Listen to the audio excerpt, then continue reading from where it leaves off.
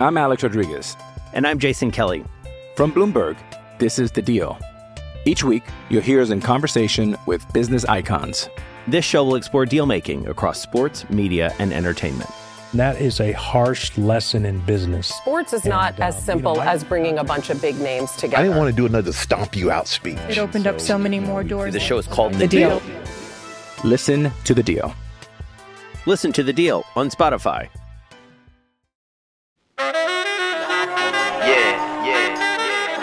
Great American rap resurrect. Rest in peace, young F. Reporting live on the set. Reporting live on the set. What's going on, everybody? Welcome back to the Turn the Jets podcast. I'm your host, Will Parkinson, at WillPaul11 on Twitter, joined by a very special guest today, the Draft Network, Jordan Reed. Jordan, how you doing today? I'm good, Will. Thanks for having me on. It's a pleasure being here. Yeah, it's an exciting time of year, especially in your line of work. Draft season is very much approaching. We have 3 weeks to go.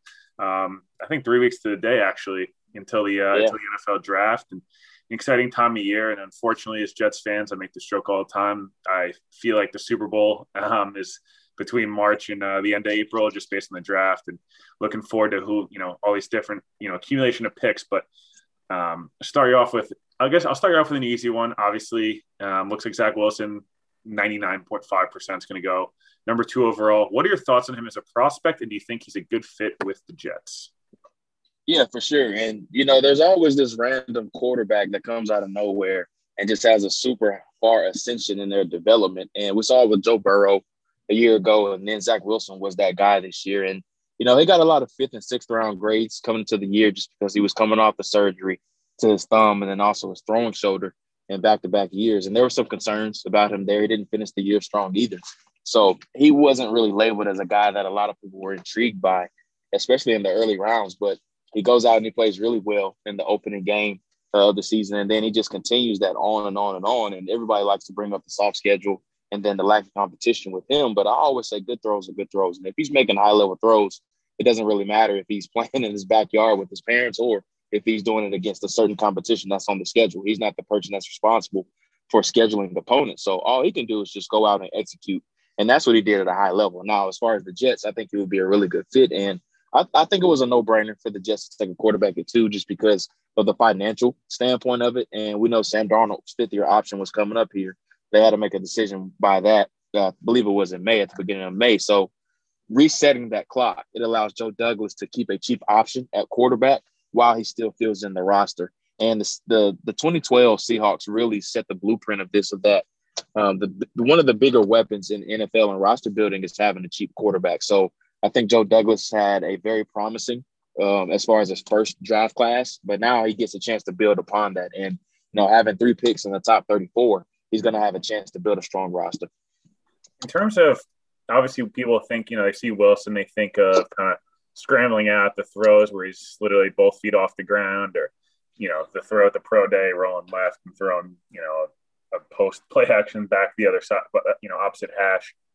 Do you think that there's something that fans may not see, having not watched the film, that stood out to you, with Wilson, that you thought, okay, this guy has really made some strides here, not just the arm talent, but he's something else that he's doing that, the casual fan may not see? Well, I put out a video of this. I think it was about 2 months ago, prior to the bowl game against UCF. And he just understood the difference between ball placement and accuracy. That was the biggest difference that I saw with Zach Wilson. And what I mean by that is I think completion percentage kind of tells like half of the story with quarterbacks, and it's just a number. But when you dive into the film, that's where you start to see ball placement. And for example, so he's throwing slant routes, and a lot of times with quarterbacks, you see him aim for the eyes, and sometimes it's even behind the receiver. So in the stat sheet, that goes down as a completion. But if you're leading receivers and you're allowing them to run through the ball while still being able to progress upfield without having to break stride, now that's where the difference between ball placement and accuracy comes into play. And that's what I saw different with Zach Wilson this year. And that's why I said he understood the difference between natural accuracy and just having a high completion percentage as compared to ball placement. His ball placement was phenomenal last year. Now, I definitely tend to agree. Something that, non-Jets related quarterback front. As of now, it looks like Mac Jones, at least if you read the tea leaves, is going to go 3. How surprised are you that that's the case? At least that's what's kind of being talked about. And if you were the 49ers, who would you take if it wasn't Mac Jones? Maybe it is, but. I'm really surprised that that's kind of leaking. I honestly don't believe it. I still think Justin Fields is going to be the pick at 3. And I just don't see – I always come back to this. I just don't see what Mac Jones gives you that Jimmy Garoppolo doesn't. They have a lot of parallels. I think Jimmy is more mobile than what Mac is. And, yes, the financial situation comes into the picture as far as Mac is obviously going to be more cheaper than Jimmy G. But I just don't see the over-redeeming qualities that he has over him right now that you think gives you a leg up, especially in that division where you're going against Kyler Murray, Russell Wilson, and now Matthew Stafford twice a year. So I just don't see a situation of where he can eventually overcome those guys and go from the 4th best quarterback to that first guy in the division. I just don't see how he just puts you over Jimmy G and how he's more superior to Jimmy. So I don't really believe the rumors of him going to 3. And I mean, if I'm wrong, I'm wrong. I'll admit that I'm wrong there, but I just don't see how that pick makes sense if they do end up selecting him there. And I think Justin Fields definitely has more upside. I think he has more tools at the position. And yes, he does lack some important qualities. I think there's some situations of where he tries to play a little bit too perfect. And that's where the little bit of, hanging on to his first read and the progressions where he does struggle a little bit with that. But I think it's more of a process of elimination type of thing, of where he just needs to eliminate things a little bit earlier than what he does. That's why he gets stuck on that first guy a little bit more than you would like. So I like the upside more with Fields. And if they do end up selecting Mac Jones at 3, it wouldn't make a lot of sense to me. I could not agree with you more on the Fields point. I think sometimes we use the first read as, he doesn't go through progressions, but I almost think he's just trying so hard to follow. It's not that he can't go through the reads. It's just he's almost choosing not to because he wants to be perfect in a lot of senses. From a Mac Jones perspective, my concern is how much better is he making it? I think he's a guy that in the right situation with the right talent around him could do well, but I don't think the Niners are going to go from with Jimmy G, fully healthy roster, a 10-win team to being a 12-win team. Like you said, I just think they're very similar players, and I'm not sure. I think Justin Fields' potential and Shanahan's offense takes them to a much higher level. Maybe his floor is a little lower, but I don't know. I just don't think you give 3 first-round picks to trade it for a guy that some people have probably as their 4th or 5th best quarterback. So that's just my opinion. But obviously, if we want to get, getting back to the Jets, pick 23 for them now seems, much more fun to debate and go through who they could potentially take there with almost certainty they're going to take Wilson at 2. Who are some guys, I've gone through the J.C. Horn, Elijah Vera Tucker, Greg Newsome. Are those the type of guys that you kind of project them to take at 23? And do you think even those guys would actually be there? I don't think JC will be there. I think he's working himself into being a top 20 at worst selection, especially considering what he's put out there on tape. And then his pro day was excellent as well. So he has the testing numbers now to back up the promising film that he does have as well. I actually had the Jets trading up to get him in my last mock draft. They exchanged picks with the Colts. They'll probably have to move up even higher to get him now with that situation going on there. So JC would be a home run pick for them, but I think this pick really comes down to edge rusher, offensive line, or corner. And yes, I know they signed Carl Lawson, but I still think with the lack of talent that the Jets have had in years past coming off of the edge, it wouldn't surprise me if they take somebody like a Joseph Asai from Texas. He could be an option there. Maybe a little bit early for him, but I think it will be a good pick. I think he's worthy of a first-round selection. Jalen Phillips could be in a situation of where he does slip a little bit just because of the concussions and then some of the off-the-field hiccups that he's had coming off of his career at UCLA when he was there prior to transferring to Miami. So they're going to have their pick of the litter. I think an edge rusher, Azeez Ojulari, may even be there just because there's a lot of teams that are really split on this edge rush class.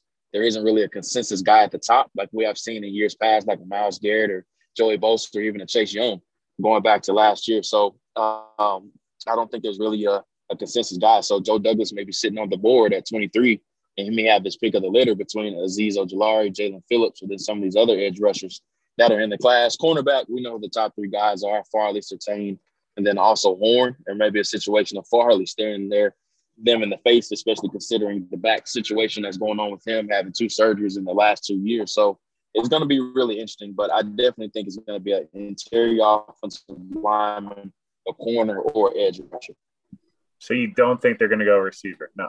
I mean, I think receiver is a position that sounds great on paper, and if Bateman or Kadarius Toney is probably more risky at 34, guys like that, Rondell Morris of the world could add a lot to the offense and all that type of stuff. But guard, edge, and corner are still such big holes that feel like you can't find as much value later in the draft. Maybe a guard round 2 and round 3, but I agree with you on that. I picked 23, and now pick 34. I'm sure it's going to be somewhat similar, a little bit different. But at pick 34, do you see kind of the similar outlook on trying to find guard, corner, and edge rusher at 34 as well if guys fall? Yeah, I think so. And I think that pick is one we need to pay a lot of attention to, just because now that they have Sam Darnold out of the building, it wouldn't surprise me if Joe Douglas wants to move up to get another first-round pick. So now you're in a situation of where you have 3 first-round picks. It wouldn't surprise me if he does end up doing that, if somebody does end up slipping to the back half of the first round, let's say like a Caleb Farley, just because there's some teams that are, just scared off by the back injury. I would be firmly comfortable. Now, I don't have access to the medical situation, of course, so I don't have any inside information. I can't really comment on that. But if we're just talking about the talent, if he's sitting there at, let's say, like pick 30 or 31, or even the late 20s, I would be very intrigued to trade up to get a guy like that. Just pairing him with Bryce Hall. Now you have 2 young corners on the edge. I couldn't agree more. I think it's a position that it's a kind of I feel like Douglas will take more of a swing at 34. And just drafting as a whole, the way the Jets drafted last year, it felt like, generally speaking, mostly guys like Becton, Mims, high upside guys, potentially low floor guys, but high upside. And even some of the guys they've signed in free agency feel like they're betting on the talent, like a Gerard Davis. You're betting on LaMarcus Joyner to be 2 years ago LaMarcus Joyner, or Carl Lawson had great, pressures and hurries, but, didn't produce the sack numbers, and you're projecting he could be this elite guy. So I definitely agree with you there. And I think somebody like a Farley, for example, if he falls, I don't see the Jets being like, the medicals, I'm not sure, because I feel like Douglas would be like, well, I could have potentially got a top 10 pick at 23. And if he works, it's going to be a huge steal at 23 or 34, as opposed to maybe a guy that, a low floor, taking a guard that early or something like that. But who are some of the guys in the draft, could be round 2, maybe round 3, that really have caught your eye that, they might not be getting the publicity of a J.C. Horn or, this huge receiver group, but who are some guys that have really caught your eye that they could come in and maybe not produce week 1, but by the end of the year, it would be like, wow, that was a pretty great pick at, pick 85 or pick 100. Yeah, and I'll just stick to the Jets' needs here. So I'll start off with edge rusher. Janarius Robinson from Florida State. He's one guy that I have circled in red Sharpie as one that I am super intrigued by, just because Florida State, the state of the program, they haven't done a super good job with developing some of the talent that they do have coming out of there. And I think he's a player that did develop during his final year.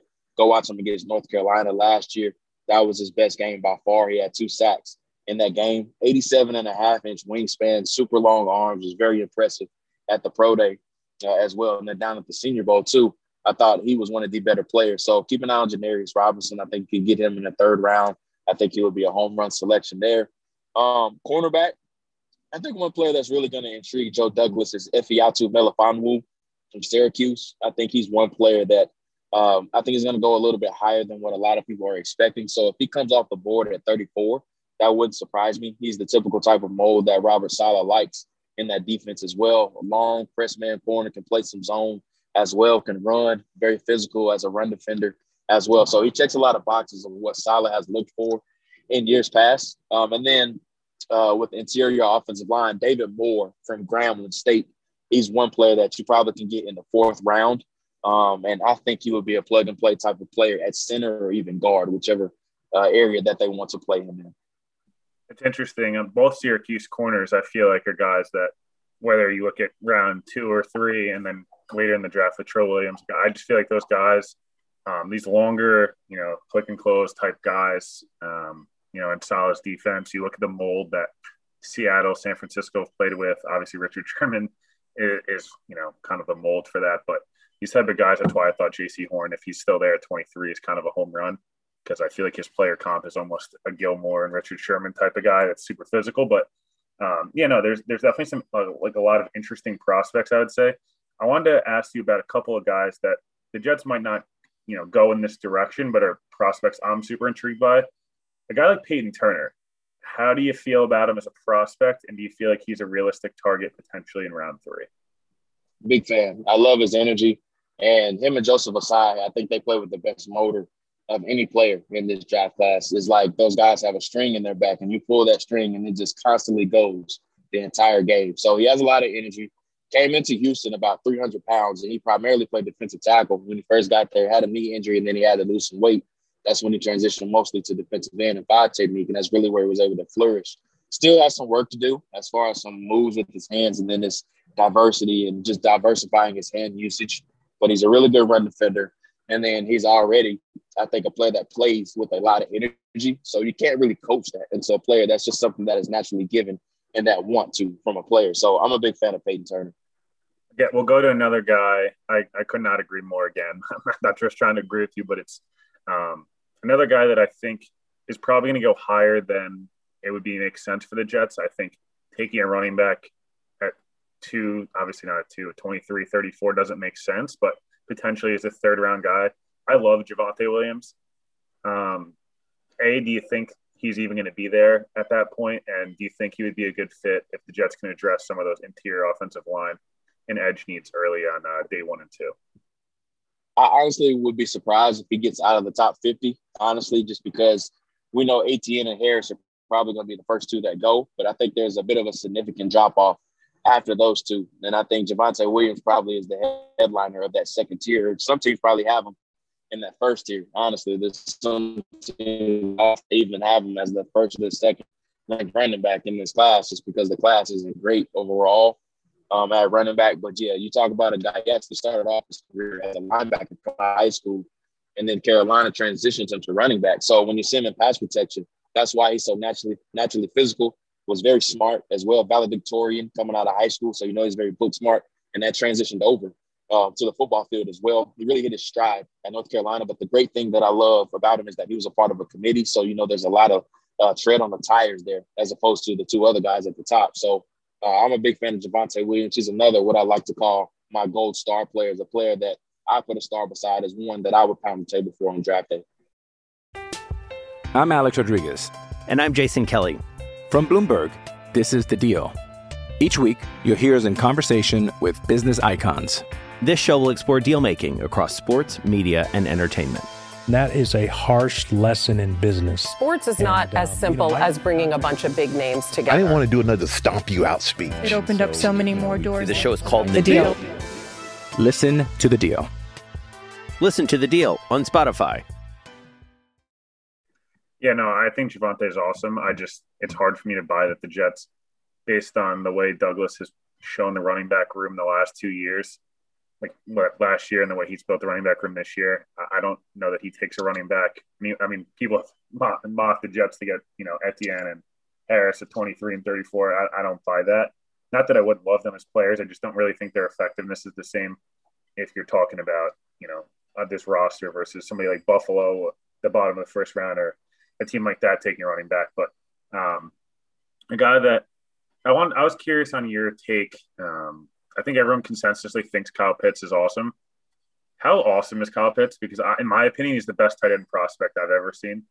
I'm only 26 years old and I played tight end. So I'm kind of in awe of the athleticism. I mean, he might not be the Gronk level blocker, but he can also block, and he's probably would be the number 1 receiver in this class, even with the Jamar Chase. So how fun is it to A, scout him, and B, how good of a prospect is he truly? So I'm super high on Pitts too. He's actually my second-ranked player on my big board. So as you can see, I'm a huge fan of him as well. I think the blocking aspect of him is kind of overlooked. I think he's what I like to call a try-hard blocker. He can play in line, and he's a bit serviceable. He will run his feet and try hard. It's not a situation of where, he dies slow. What I mean by die slow is that he loses very slowly and he's not winning blocks. He stands in there, he tries hard, he competes, he runs his feet, he keeps his face in there, and he's not afraid to block either. So I think he can provide some value as far as an inline guy, but we both know, and everybody knows, that his calling card is what he brings you in the passing game. Now he has to get with the creative play caller, just like they utilized him in Florida.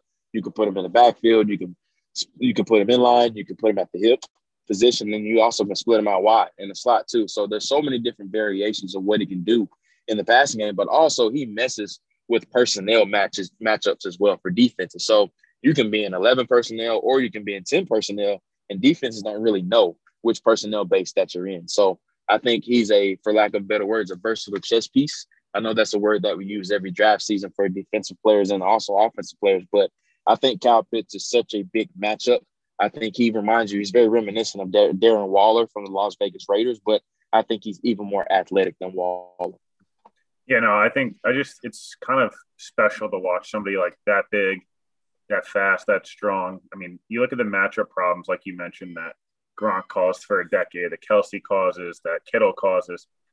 It forces defenses to stay either in base personnel or, and be able to have a linebacker or a safety cover him, or they go to nickel and then you can run down people's throats because Pitts is at least effective enough at blocking that you put him one-on-one with a nickel corner on the outside and run wide zone. So it's just, I know the Jets aren't going to end up with him, but he would have been an incredible person to put on any team, quite frankly.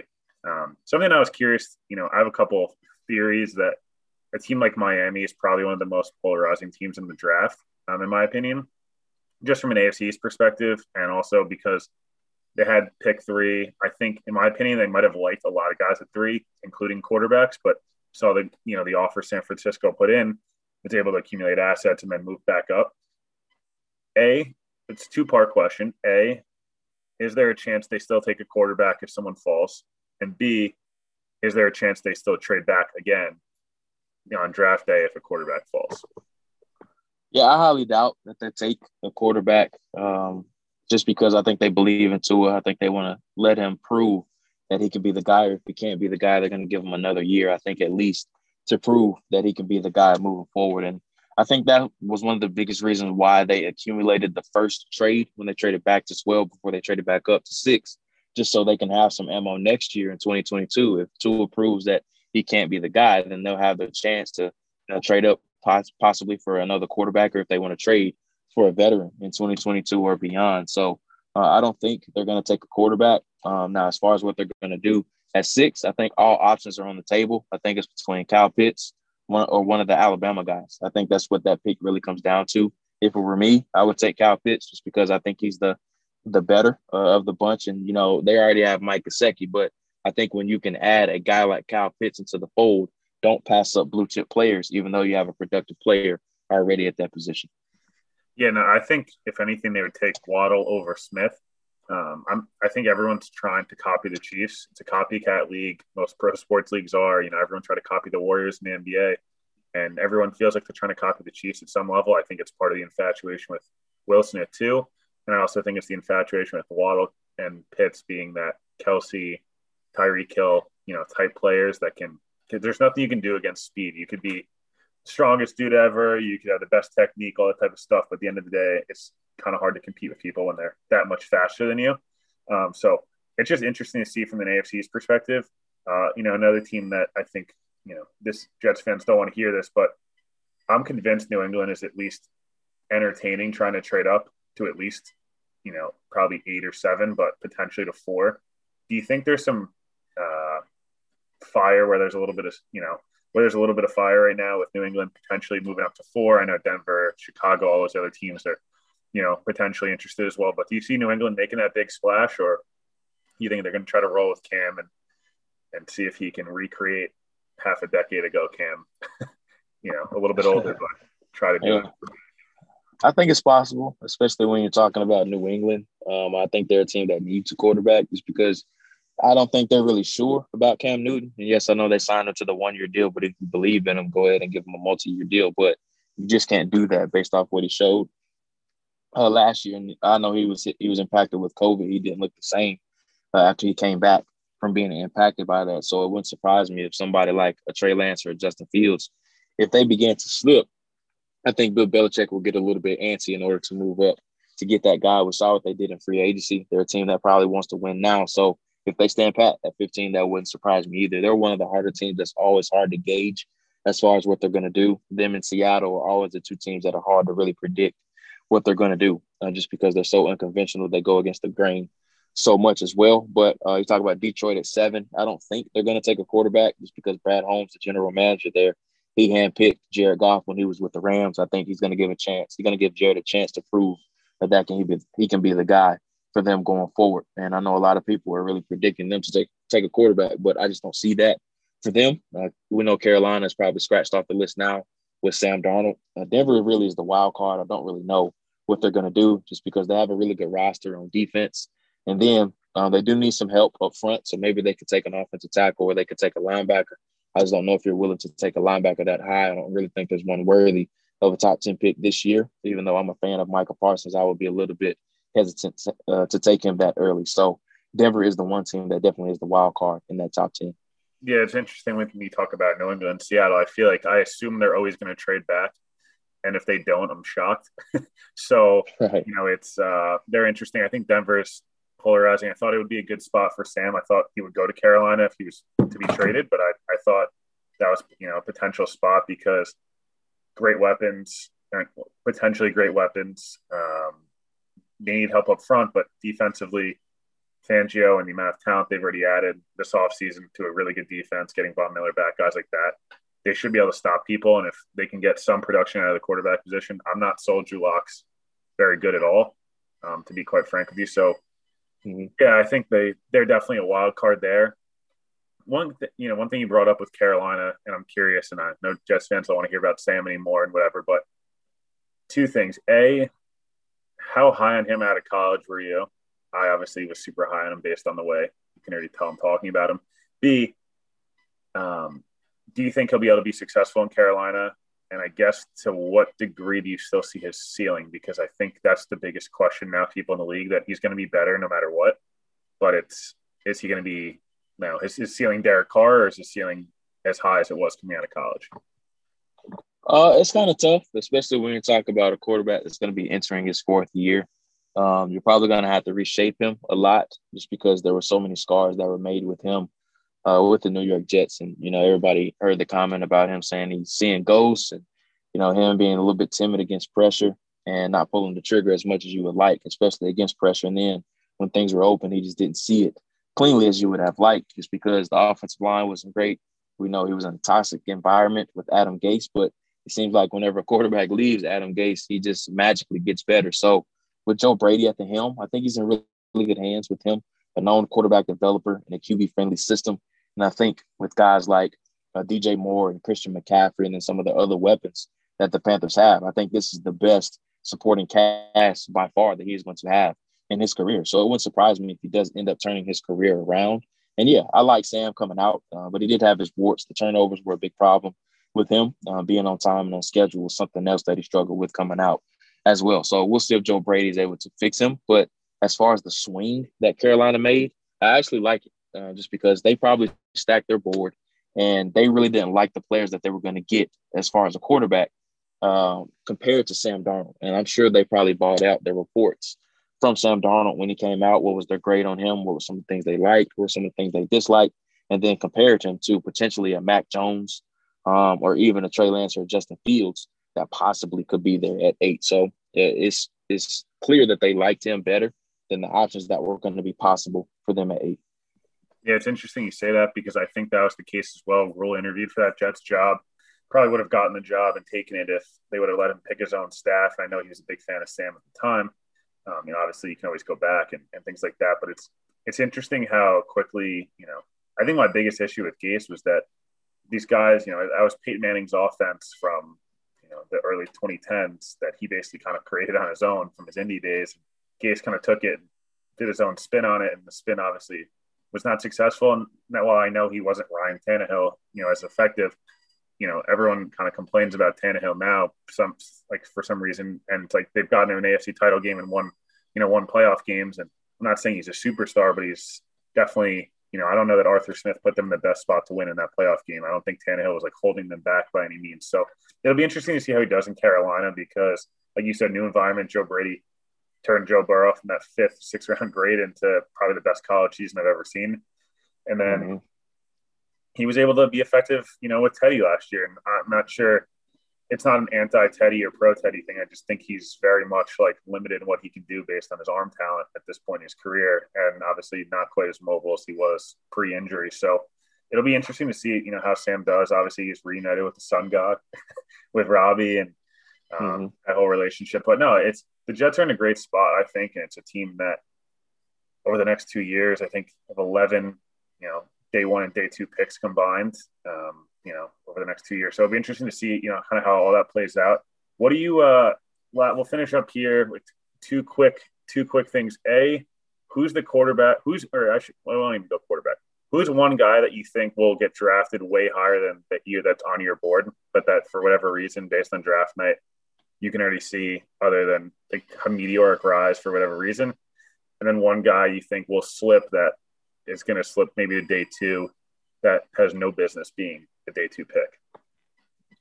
Jamin Davis, linebacker from Kentucky. He's one player that's skyrocketing up boards right now. And for good stuff that he has done. He went out and crushed it at the pro day, running 4.37 at 6'4", 240 pounds, which is just ridiculous for his size. Really good film as well. Very patient player. Really good hit power. Was the leader of that Kentucky's defense as well. So Jamin Davis definitely is one player that I think is going to go super high. It wouldn't even surprise me if he's the first linebacker taken of this entire class. And I like this linebacker class a little bit better than what some people do. I think there's a lot of guys that are probably going to go on day 2. Like Jabril Cox is another player that I think is going to go a little bit higher than what people are anticipating with him. And there's plenty of other linebackers that are intriguing in this class overall behind Micah Parsons. So one player that will probably go on day 2 that's probably slipping a little bit right now, Gregory Rousseau from Miami. He probably would be the one guy that I think is going to go a little bit later than what people are expecting right now. I think he's a player that's probably regretting a little bit that he did opt out. And I wasn't expecting him to test like a super explosive athlete. I think he was right on par with where I expected him. But, it's just a situation of where, recency bias definitely is the thing with a lot of people right now. So Jalen Phillips and Quincy Roche went out and had a similar type of season to what he did when he had his breakout year. And then he's taking a year off from football. And you talk about a player that's super raw. He needs as many reps as he can get. So you don't really know what you're going to get from him early on. I think that's going to scare off some teams, especially when you're talking about an edge rusher in the first round. You want those type of players to be immediate starters and instant impact type of players.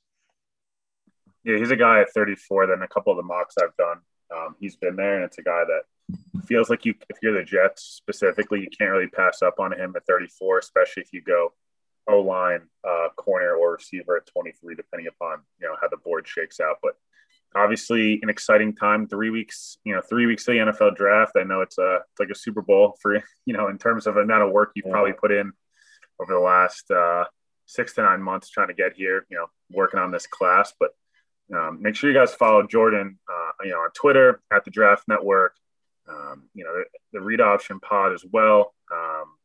There's a lot of great content on there. It's super easy to digest. If you're somebody that's more of a casual fan, if you're more of an intense fan, you'll be able to, get that fix of really in-depth analysis. But, obviously we really appreciate you, coming on the podcast. No problem. Thanks for having me as always, Will.